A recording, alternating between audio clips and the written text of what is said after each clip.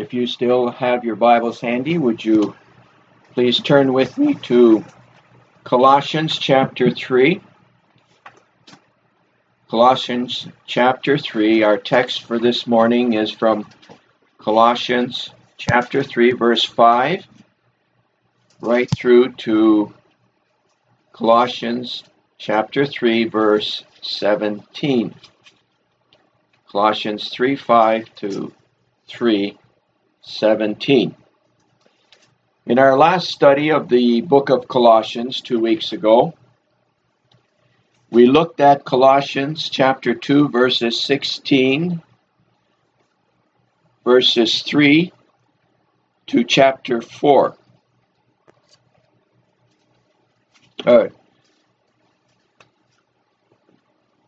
Verses 16, of chapter 2 to chapter 3, verse 4.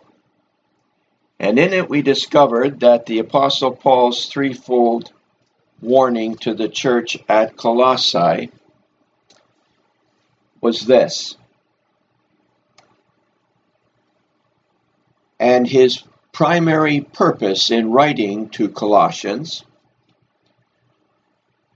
was to warn the church, warn the flock of certain false teachings and errors that have been creeping in, and at the same time to reaffirm sound doctrine concerning the person, deity, and works of Jesus Christ. In the first part of his threefold warning in chapter 2, verse 16, we saw his caution against legalism. And we named that, watch out for legalism. Do not mix legalism with grace.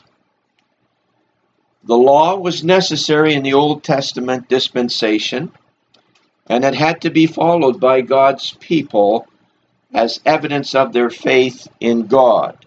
But it was never able to justify anyone, because no one was ever able to keep it blamelessly.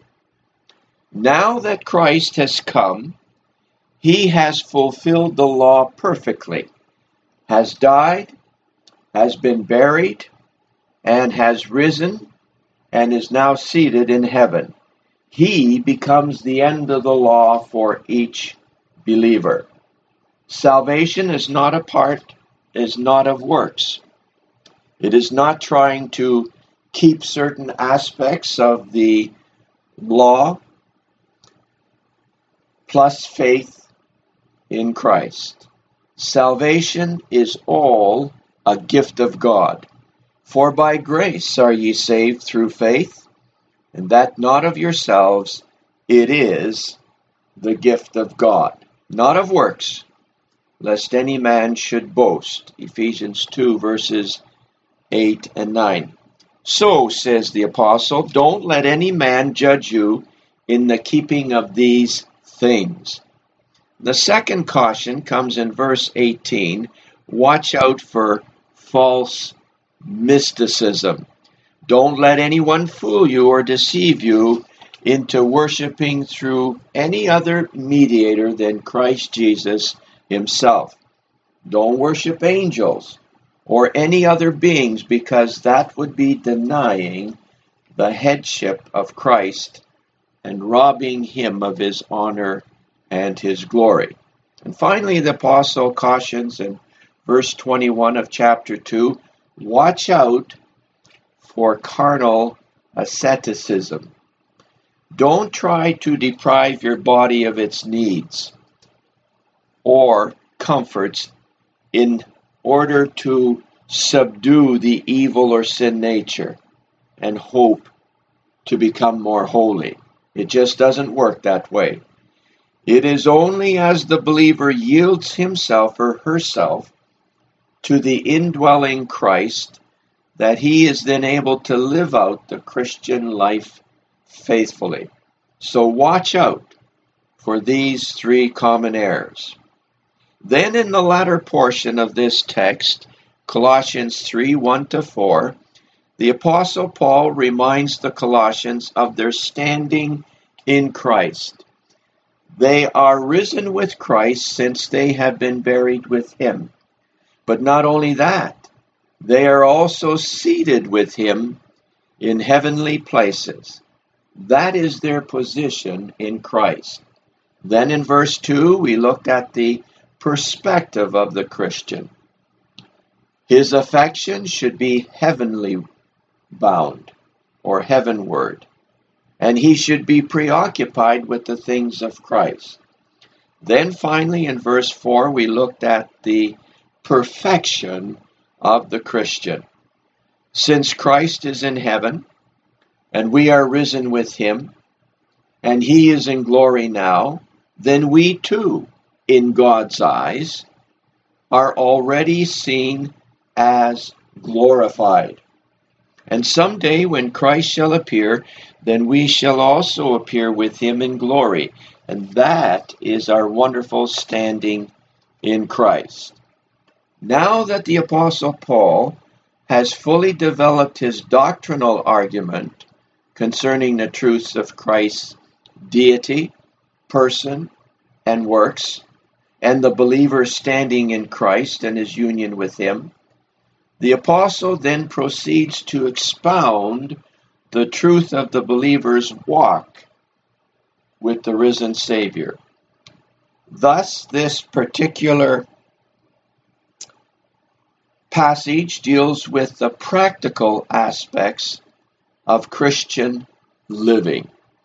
Since we, the true believers, are in Christ, identified by faith with him in his burial and resurrection, alive in him, we should therefore now be yielding to the Spirit of God which indwells us, and allow the life of the risen Savior to be manifested in our daily walk with him. And so this next section, Colossians chapter 3, verse 5 to chapter 4, verse 6, deals primarily with the practical admonitions of the Christian walk, which I've entitled A Call to Holiness.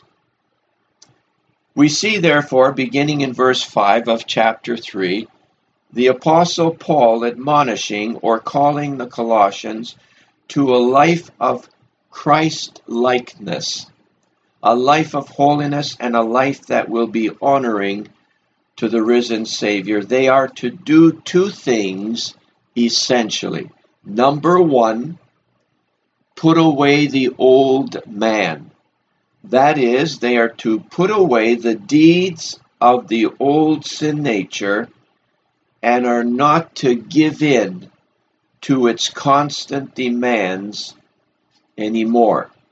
And number two, they are to put on the new man. That is, they are to yield themselves over to the Spirit of Christ who lives in them, so that his life might be made manifest in them. And so this brings us to the first point in our message, A Call to Holiness, which I've entitled Holiness in Relation to Ourselves. Put away the old man with his deeds. And what are the deeds of the old man? They are the deeds of the flesh which corrupt. Verse 5.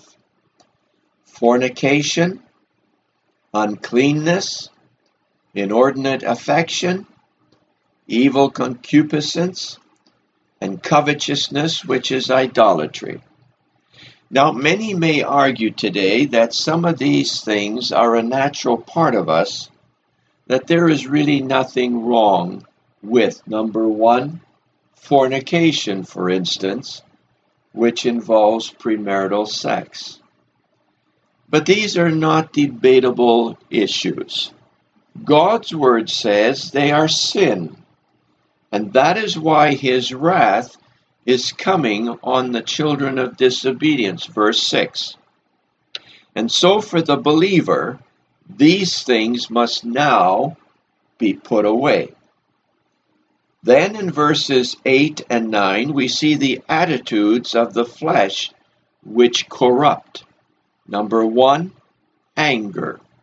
Number 2, wrath. Number 3, malice. 4, blasphemy. 5, filthy communication or speech. And 6, lying. I would like for us to notice the first set of deeds and then their order of increasing corruption. Notice that they eventually lead to covetousness, which is equated with idolatry, that which caused God's judgment to fall on his chosen people. Covetousness becomes so consuming that it begins to steal the heart, the soul, the mind, and the strength of man. He cannot rest until he obtains the object of his covetousness. Many a good man has fallen and never recovered because of covetousness. Sometimes the object of covetousness can be a thing such as a material possession or a goal in life, or sometimes it may even be a person, another man, another woman. Exodus 20:17 lists this as the 10th commandment. Thou shalt not covet. Although there may be a whole slew of objects or possessions that one may covet, it is interesting to note that it is usually one of 4 mentioned in that very same commandment. Number 1, another man's house or wealth. Number 2, another man's wife. Number 3, another man's employees or employment. Or number 4, another man's mode of transportation. If we were to stop and think, is that not today's major problem?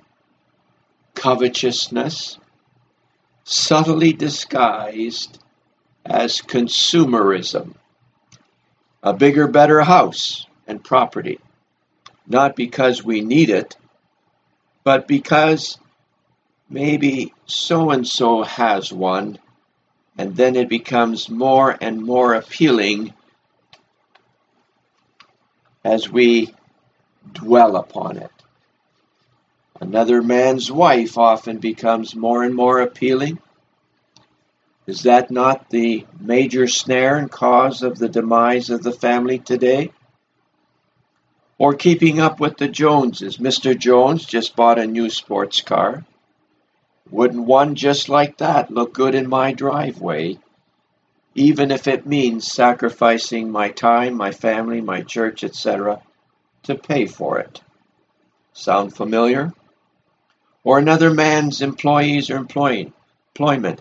Wouldn't it be nice to have a job like Mr. Smith, a big business like his, and people working for me, and so on? Yes, covetousness is frightening. God equates it with idolatry because it steals people from him. And judgment always comes because of idolatry. A covetous man or woman abandons all moral principles sooner or later.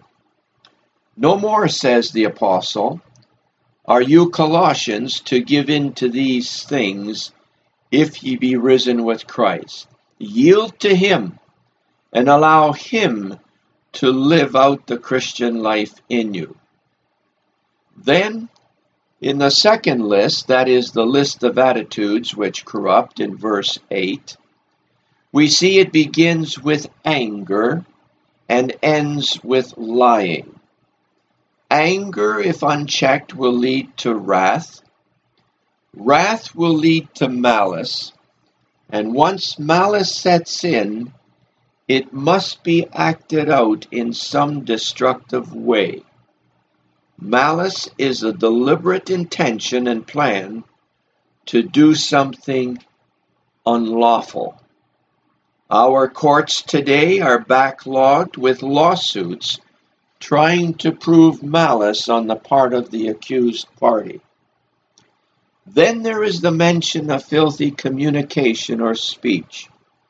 When a man's heart is filled with anger and wrath, his tongue reveals its true state. Whereas a heart that is gentle and at peace with God, it too will reflect its state by the speech that comes out. But the very last one of these is lying. Proverbs 6:16 says, "These 6 things doth the Lord hate. Yea, 7 are an abomination unto him: a proud look, a lying tongue, and hands that shed innocent blood. A heart that deviseth wicked imaginations, feet that be swift in running to mischief, a false witness that speaketh lies, and he that soweth discord among brethren." There is perhaps a no more destructive quality of the sinful man than his proneness to lying. Lying separates the best of friends when the truth is discovered. Lying has been another main cause of breakups in marriages because it leads to other sins and more cover-ups. Lying, even among God's people, is rampant today. It is so widespread because people have been deceived by the father of all lies that lying will cover up one's mistakes or sins or errors. And the basic reason for lying is still the same: pride, self-pride. Pride is at the stake, and lying seems to, at least for the time being, preserve that self-pride intact. But, says the Apostle Paul to the Colossians in verse 9, "Lie not one to another, seeing that ye have put off the old man with his deeds." If you are a new man in Christ, then you must now let the new man reign. For the old man belongs to this world and to the prince of this world, the devil. Remember what our Savior said about the devil when he confronted the Pharisees in John chapter 8, verses 42 to 47. "If God were your Father, ye would love me, for I proceeded forth and came from God. Neither came I of myself, but he sent me. Why do ye not understand my speech? Even because ye cannot hear my word. Ye are of your father the devil, and the lust of your father ye will do. He was a murderer from the beginning, and abode not in the truth, because there is no truth in him. When he speaketh a lie, he speaketh of his own, for he is a liar, and the father of it. And because I tell you the truth, ye believe me not. Which of you convinceth me of sin? And if I say the truth, why do ye not believe me? He that is of God heareth God's words. Ye therefore hear them not, because ye are not of God." Oh, dearly beloved, we are to lie no more. Now we come to the second part, or point in this message: holiness in relation to others. Since we have now put off the old man, it is now only reasonable to put on the new man. Verse 10. We are to put on the new man after the image of God. But I would like for us to notice that the new man knows no boundaries, no barriers, as presented in verse 11. There are no national barriers, because there is now no Jew and no Greek. There are no physical barriers, because there is now no barbarian or Scythian. There are now no religious barriers, because there is now no circumcision or uncircumcision. And there are now no social barriers, because there are now no bond or free, but Christ is all and in all. In other words, once in Christ, all believers become one. They are all part of the same church or body of believers. They have the same Savior as their head, the same riches of grace available to them, the same position or standing in Christ. Thus, the same image of God is to be manifested in them. The same purpose and goal is to be theirs, to glorify the Savior by yielding to Him and to His Word, and allowing Christ to live out His life in them.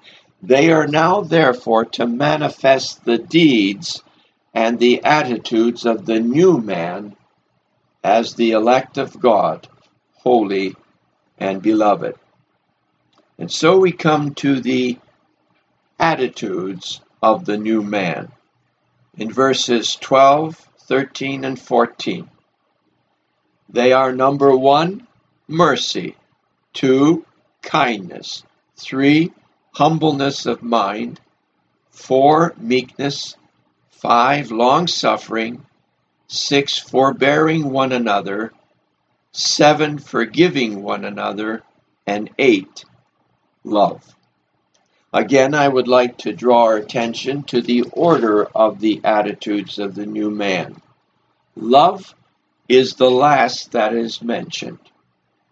It is the glue which binds everything in perfect maturity. Love will bind all the other graces and virtues together and make the whole system complete.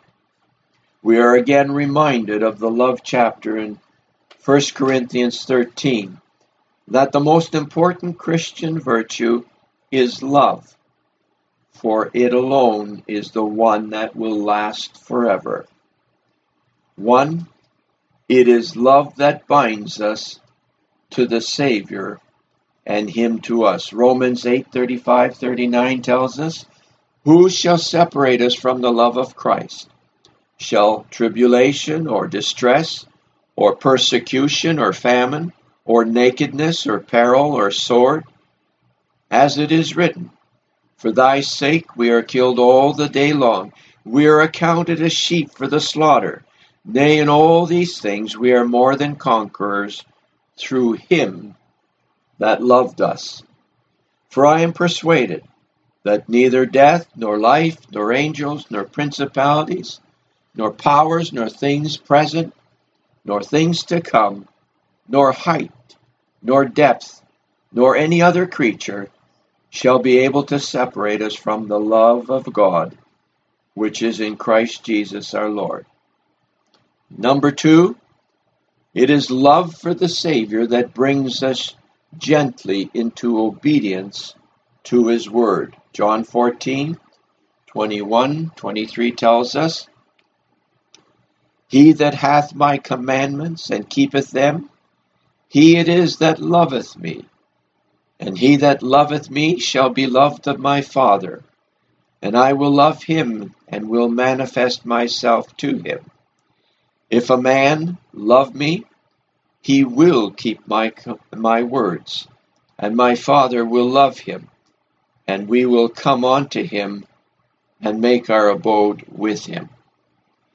And number 3, it is love for the Savior that humbles the self and brings forth true spiritual praise, worship, and adoration, as in the case of the woman who came to Simon the Pharisee's home where Jesus was.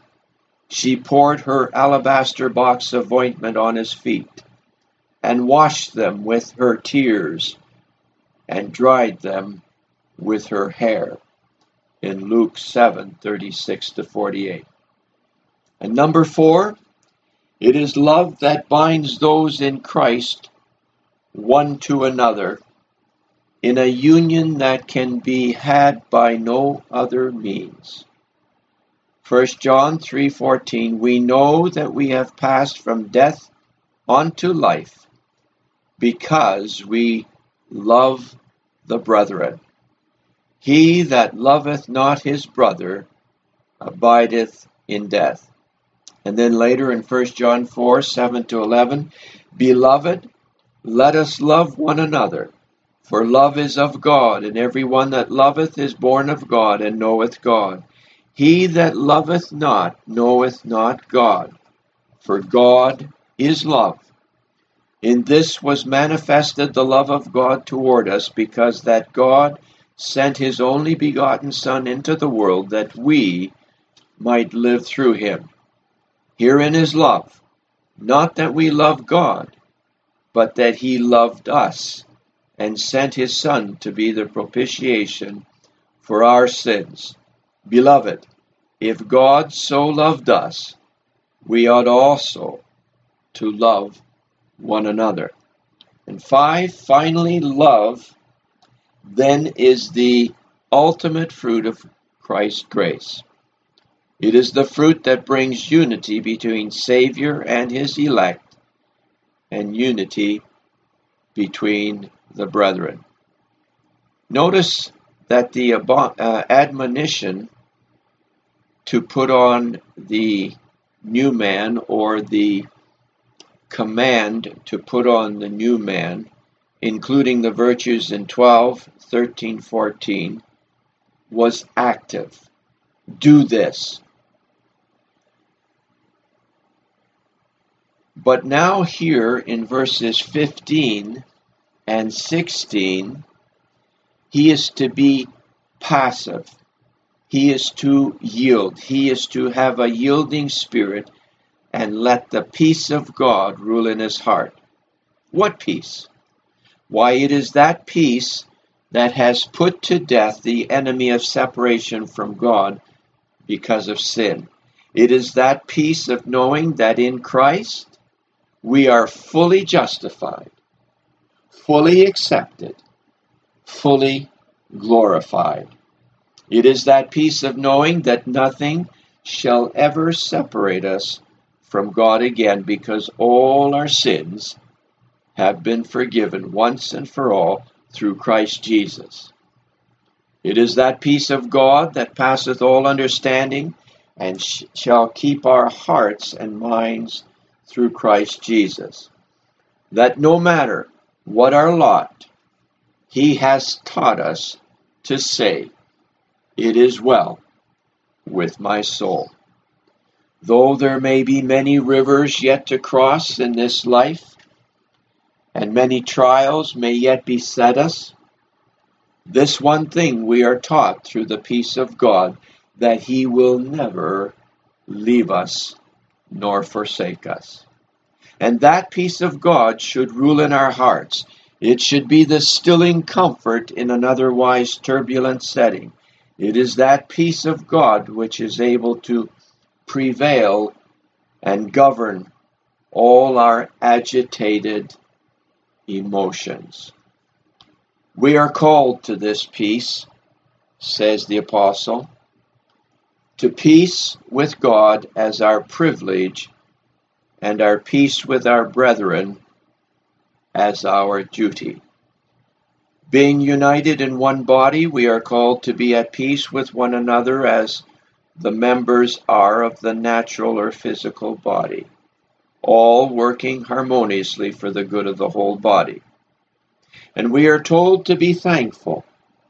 The work of thanksgiving to God is so sweet and so pleasant that it will make us sweet and pleasant towards all the brethren. And then in verse 16, another passive commandment is given. Let the word of Christ dwell in you richly in all wisdom. The gospel of Christ is the word of Christ which has come to us. But that is not all. It must dwell in us. It must take up house in us. Many have the word of Christ dwelling in them, but it dwells in them poorly. It must have an influence in our lives. We must take our direction and instruction from it daily. It should be our portion of meat and strength and grace and comfort in due season. We must be familiar with it and know it for our good. We must not only hide it in our hearts, to hide it there, but so that we sin not against the one who put it there. We must allow it to sway us for our own good. Then our soul shall prosper. And the evidence of the Word of God dwelling in us richly will be manifested in our teaching and admonishing one another in psalms and hymns and spiritual songs, singing with grace in our hearts to the Lord. Verse 16. If this be the case, then, if the word of Christ really dwells in us richly, then we will notice three things. Number one, we will be a blessing and a comfort and a help to others. Number two, we will communicate it to others because it was not given to us alone to stagnate. And number three, if our lives are controlled by the word of Christ, then our lives and hearts will be filled with melody and singing. This is no more evident than the person who suddenly bursts out humming a hymn, driving a truck, singing heartily to the Lord. For reminds us Nehemiah chapter 8 verse 10, the joy of the Lord is your strength. And so in short, a word-filled Christian is a spirit-filled Christian.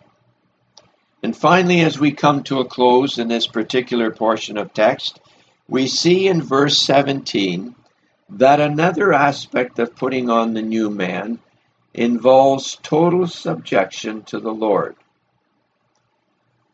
Whatever the believer does, whether it be in speech or in deed, it is all to be done in the name of and to the glory of the Lord Jesus Christ, through whom we give thanks to God the Father. Thus, this new man, the Christian, is left on this earth to represent Christ, to do the will of the Lord and not just to please himself or herself. Do others see Christ in us as we interact with family, friends, neighbors, or strangers? I trust that it is so, otherwise we discredit or dishonor our Savior. And I see, as usual, our time is drawing to a close. And so before I step down from this platform, I must ask you all this solemn question. Are you saved? Are you a genuine Christian? So many today have a misconception of what a Christian is. Often when this question is asked, they will answer, oh yes, I'm a Christian. I go to church regularly. I read my Bible daily. I sing in the choir. I'm a deacon in my church. I teach Sunday school. But dear friend, that is not what the Bible says makes a Christian. A Christian is a new creation. He or she is one who has the living God of the Bible indwelling them and living the life of Christ in them. And unless that soul has been born again by the Spirit of God, he is not a Christian. And yet it is so simple to become one. Even a little child can understand it. For God so loved the world that he gave his only begotten Son, that whosoever believeth in him should not perish, but have everlasting life. If you haven't done so, already, won't you do it now? Before you leave this place, or those that will be listening through sermon audio, do it today while you still have the opportunity. Believe on the Lord Jesus Christ. Trust in his shed blood on Calvary's cross to wipe away all your sins, and then rest in him. For then your salvation will be complete, and your promise will be certain. And I give unto them eternal life, and they shall never perish, neither shall any man pluck them out of my hand. Let's pray. Father in heaven, we are so thankful to have been here this morning to remember our blessed Savior. We thank thee, Father, that thou hast made it so simple for a sinner to come to salvation, to realize that Christ has done the work. There is nothing that we in and of ourselves could ever do to save ourselves, but simply by faith, through grace, come to thee and trust in the work of Calvary's cross. For by grace are we saved through faith, not of works, lest any one of us should ever boast. We thank thee, Father, that thy word teaches that it is the gift of God. Part us now with thy blessings, we pray, and if the Lord be not come again by next Sunday, gather us together again around his table so that we might continue to remember him and praise him for all that he has done in our place for us, which we could never have done ourselves. In his name we give thee thanks. Amen.